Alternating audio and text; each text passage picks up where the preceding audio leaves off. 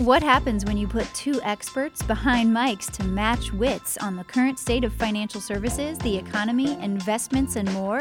From the American College of Financial Services, this is Wealth Managed. Welcome to the Wealth Managed podcast. I'm Michael Finca. I'm a professor of wealth management at the American College. And I'm David Blanchett, head of retirement research at PGIM, which is the investment management group of Prudential.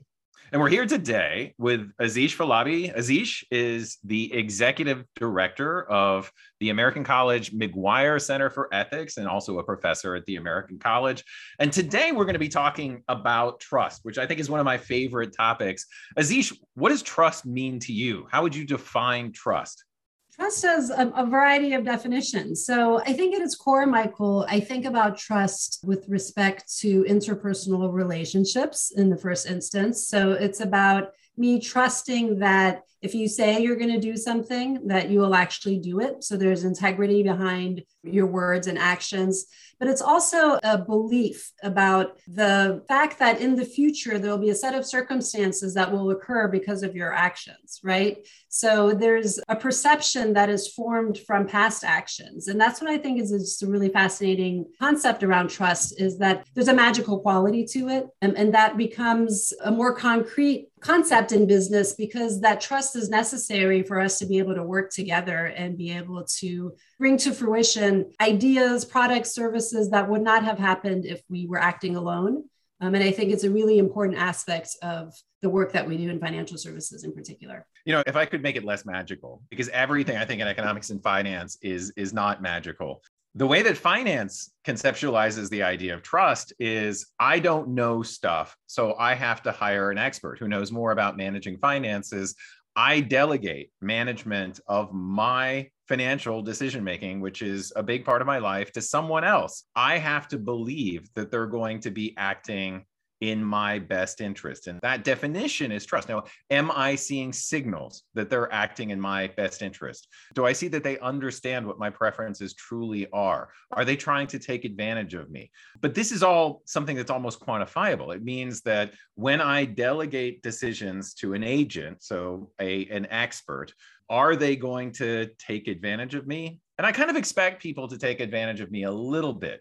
But that extent to which they take advantage of me, if I trust them, I will allow them to make decisions on my behalf without looking over their shoulders constantly and judging them. And maybe that's what trust is the ability to let go and allow someone else to make expert decisions on my behalf and believe that they're not going to take advantage of me. Absolutely. No, I completely agree with that. And I think that, the element of your ability to believe that is perception based. So it'll come from not only the behaviors that you can verify in that individual, but some people are just more trusting of everyone in every institution. And that comes from something that you may or may not be able to influence vis-a-vis that relationship. And others, you might be able to verify and dot all your I's and cross your T's, and you might never get them over that trust-based barrier. So there is a psychological complexity to it. But I think at a minimum, having the consistency of these repeated interactions is fundamental. Those are the table stakes. What could an advisor do to generate a feeling of trust from a client to show that they're trustworthy? Well, I think at a minimum, there needs to be transparency around the relationship and the value that you're bringing to the relationship. There needs to be solid communication within the interactions and those conversations, be they digital interactions, Zoom these days, or face-to-face. The ability to meet face-to-face can help engender trust in developing actual and lasting relationships. But at the end of the day, and I think, Michael, you were alluding to this as well, you have to deliver on those promises. And I think that that's the consistency of that delivery, the recognition from a client that, yes, there's a benefit for you in this relationship, but really you're working in my best interest first. And seeing that is true over time is an important aspect of being able to deliver on trust. So, I perceive designations as a way to signal competency. What are your thoughts on designations like CHFC, CFP, CLU, et cetera, to signal trust? I think you're right, David. I think at the end of the day, people come to a financial firm or a financial advisor because they need advice. They need to have someone who knows more than they do about the financial industry. Even if it's not a knowledge gap, there probably is a time-related reason why someone might be able to come to delegate their financial situation to an advisor. So with that in mind, given that education and knowledge is an important component of being able to at least appear trustworthy, I think it's important to have received the education that's necessary to do your job. And of course, to do your job consistent with that training and education. But we're also seeing increased regulatory interest in designations that may not necessarily live up to their own standards, right? So I think it's important to know that the designation itself is solid and it's backed by good educational credentials. So that's something that's important to keep in mind as well. So it is possible for an advisor to be trustworthy to a client, but actually not to deserve that. So there is some research, for example, that people who are better looking, we're more likely to trust people who are better looking than people who are not as good looking. That is a false signal that they're actually going to look out for our best interests. Trust is something that can be taken advantage of as well, and it cannot be genuine. That there are people who use techniques to get clients to trust them, but then don't necessarily have a very strong interest in making recommendations that are in the client's best interest. So that's a bit of a problem, right? I mean, we talk about trust as if it's always a good thing. And the research does say that people who are generally more trusting actually are more successful in life. But trust can also have a dark side. It's a really interesting point, Michael. And, trust is a subset of ethics. If we think about the idea that our biases shape our perceptions of the world, and we're able to be influenced by the biases that we are perceiving and living on a day-to-day basis. So what I mean by that is that we have a perception of trust that's formed because of either these repeated interactions or the fact that there is a bias that we're acting upon. So if you're in a relationship with an advisor who is very good at making you trust them, and we can think of a few Ponzi schemes that have demonstrated the ability of some to engender trust who are not actually trustworthy, it's absolutely a problem. So there's a downside to being able to be too good at appearing trustworthy without actually having the goods to deliver on it, for lack of a better word, right? So absolutely, there's a downside to it. And it should be used with care in relationships, particularly when there's money involved. So we just saw an example of research that suggests that when a private equity firm seeks out a financial planning firm to buy, they actually seek out firms that are more likely to follow ethical practices. They're less likely to get in trouble with the SEC. But after they buy that firm, all of a sudden, they create pressures to essentially exploit that trust that the advisor had engendered with their clients. And that brings me to a really challenging aspect of trust, which is that once you develop a trusting relationship with a client where they don't feel like they have to look over their shoulder or over your shoulder constantly to judge whether or not you're giving good advice, that actually can be exploited to the next advisor that takes over that account. Is that true? Is that another problem with trust? Is that oftentimes the incentives can change when you change ownership of a firm? What I found really striking about this research, Michael, is that it's a fascinating example of how personal ethics can be influenced by the institution and the financial and social pressures that people are under. So absolutely, the research demonstrated how the private equity firms were looking for instances where financial advisory firms had low misconduct compared to others in the field. They would invest in them, and then they appeared to have changed their internal system so that there was more pressure on those same advisors to produce and increase assets under management. And consistent with those new incentives, the AUM went up, but so did the misbehavior. So they were seeing more instances of misconduct, both in the regulatory context and in terms of consumer disputes. So there is something about that solid relationship that was originally in place between the advisors and their clients that had created a consistent book of business that was attractive from a PE perspective. But perhaps, and I'm not sure if we see this in the evidence from this study, but perhaps that also created a fertile ground for the advisor to be able to take advantage of their customers to kind of flip that relationship. The other thing that I thought was striking about that research is that the increase in misbehavior was concentrated among retail consumers, right? So there is something about the information asymmetry that might exist between a retail consumer and the firm versus the institutional space, which they didn't see that the PE firms and their impact actually had this effect on misbehavior. So there's a lot in there to uncover. And I think that it's really striking to see from an ethics perspective how the data was playing out. We'll take a break here. We'll be right back. Deliver financial planning for every person and every need through our chartered financial consultant education program. Find the tools and skills you need at theamericancollege.edu/CHFC. Get best-in-class preparation for your exam with our CFP Certification Education Program. Start your journey toward this valued designation at theamericancollege.edu/CFP. So Azisha, I hear the American College Center for Ethics is doing some interesting stuff around ethics and advisors. Can you provide some context? Yeah, absolutely, David. Thanks so much for the question. So we decided to do a deep dive into this topic because of all these reasons that we're talking about, how trust is so important to the industry and to success of financial advisors. And we saw that the industry was actually consistently showing up as one of the least trusted sectors in business. And we thought that, well, that's interesting. We wanted to better understand what's going on there, particularly because we hear from leaders in the industry that it's so important for them to have trust in order to be able to run an effective business. So our general goal was to see if companies are able to better understand their consumers, can they better serve their needs as a result? And will that ideally help increase trust within the industry over time?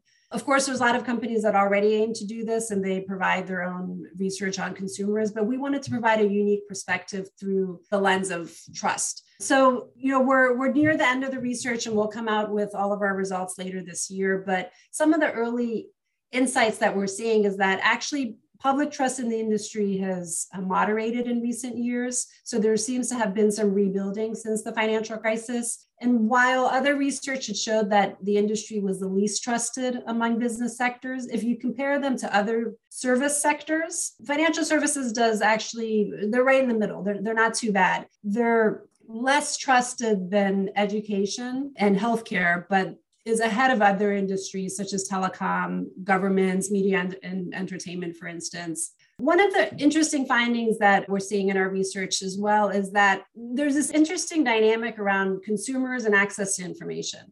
So it seems that consumers are kind of caught between a rock and a hard place when it comes to information asymmetry. So on the one hand, 4 in 10 respondents, they're skeptical about the industry and they feel that the industry makes too much money off of people like them. But on the other hand, they don't know who to turn to for information and advice.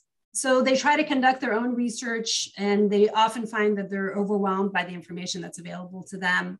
They perceive that the media and news coverage of the sector is too negative. So there's a bit of bias against that as well. But they also don't want to only receive information directly from financial companies themselves. So, as I've been reflecting on this as an educator, I see this as an opportunity for more financial education from the nonprofit sector to have the consumers really understand how they can have an independent view about their own personal finances and be able to have those types of conversations from an educated space. There's a lot more in our trust research, but we're seeing some really interesting findings. I guess I'm curious, not that there's an easy answer, but is there any low-hanging fruit? Are there things that the industry could do that would seem low lift that would actually have a pronounced effect or perceived effect on overall trustworthiness? So in terms of kind of low-hanging fruit, I think the most obvious is security, right? So I think at a minimum, people want to know that their money is safe, secure, it's where they left it. And so the opportunity to be able to have protection against cybersecurity risk, fraud, those types of events is really important. And we're seeing that, not surprisingly, within the data. What we're seeing also is that there's a desire to work with companies who live consistently within their stated values and also mirror the values of the clients and the consumers themselves. That can be a little bit tricky because the consumers are seeing that there isn't necessarily a consistent opportunity to find that value match. So a lot of times they're actually having to not adhere to their own values to be able to engage in a financial relationship. But there seems to be a aligning of values motivated engagements that could lead to some low-hanging fruit for the industry. So more to come on that. So I think when we're thinking about this relationship between an advisor and their client, we all want our clients to trust us because we all believe that we're acting ethically, but that may not actually be the case. I mean, if you ask any financial advisor in any business model, they would believe that they are acting ethically toward their client. Everybody likes to view themselves as ethical, despite the fact that our behavior to other people may seem blatantly unethical. So do we have blind spots when it comes to our own ethics that can create a problem with this trust? Absolutely, Michael. We do. And it is interesting that in numerous studies, the researchers find that a majority of people overestimate their own ethics. So when people are asked if they believe they're above average on ethics, the majority of people say that they're above average. But of course, we can't all be above average, so it's not statistically possible. So there's something going on here in terms of the overestimation of our own ethical behavior and the likelihood that if we're put in a compromised situation that we will indeed be ethical, which doesn't often end up being the case. So we have a lot of blind spots, and we get stuck in those blind spots for a couple of reasons. One is just around ethical fading. It is not always easy for people to see and assess the ethicality of their situation and their decisions, sometimes because of how they're framing their situation. You know, they're calling something a business decision rather than a client management decision or a retirement decision for their customer. It's just business. This is how business is done. So it's not about ethics. There's, of course, the slippery slopes. So if we start small, we're less likely to see a decision as an ethical one, and it can snowball into becoming a bigger problem down the line that then you feel like you have to defend your original decision in order to protect it. And then, I'm going to come back to goal setting as the opportunity to cause unethical behavior. We talked about the private equity case earlier. That was clearly a situation where pressures on growth and goals can have an impact on decisions. Of course, this is a really tricky one in business because setting goals is a way to motivate people in business. Setting goals works. It works to motivate action. But unfortunately, it can also narrow our focus, and ethics can fall away from the core of the processes when it comes to decision making. So blind spots are everywhere. And back to ethics being a muscle, you really need to be aware of the circumstances that could require you to exercise that muscle even harder and keep ethics top of mind. So Azish, how do I know when I have a blind spot? Are there things that I tell myself that signal that might be a blind spot? I would say beware of rationalizations, right? So if you're in a circumstance where you're talking yourself into a decision that maybe you feel with further deliberation, and if you had a trusted friend you could call, they might talk you out of it or give you a different perspective, that could be a flag that you should think about whether or not you're actually being your best self at that moment. And I think, it's really important to the extent possible, try to take ethics out of the gray areas. So if you're a leader in an organization, try to have a very clear communication around ethical expectations and behaviors. Ethics is a gray subject, of course. There's a lot of nuance to it, but the more we can make it clear what is a right behavior and what it's a wrong behavior, the more we are likely to get the ethical decision-making out of the blind spot and onto the table as a core value to talk about and to understand right and wrong. And leaders and organizations really have the ability to do that. And I'd encourage companies to think about it. All right. Well, thank you very much for joining us today, Azish. It was my pleasure. Thank you both for having me on. I'm Michael Finca. Thank you for joining us today. I'm David Blanchett. See you later. For more episodes and shows, visit theamericancollege.edu/podcasts. Wealth Managed is a production of the American College of Financial Services.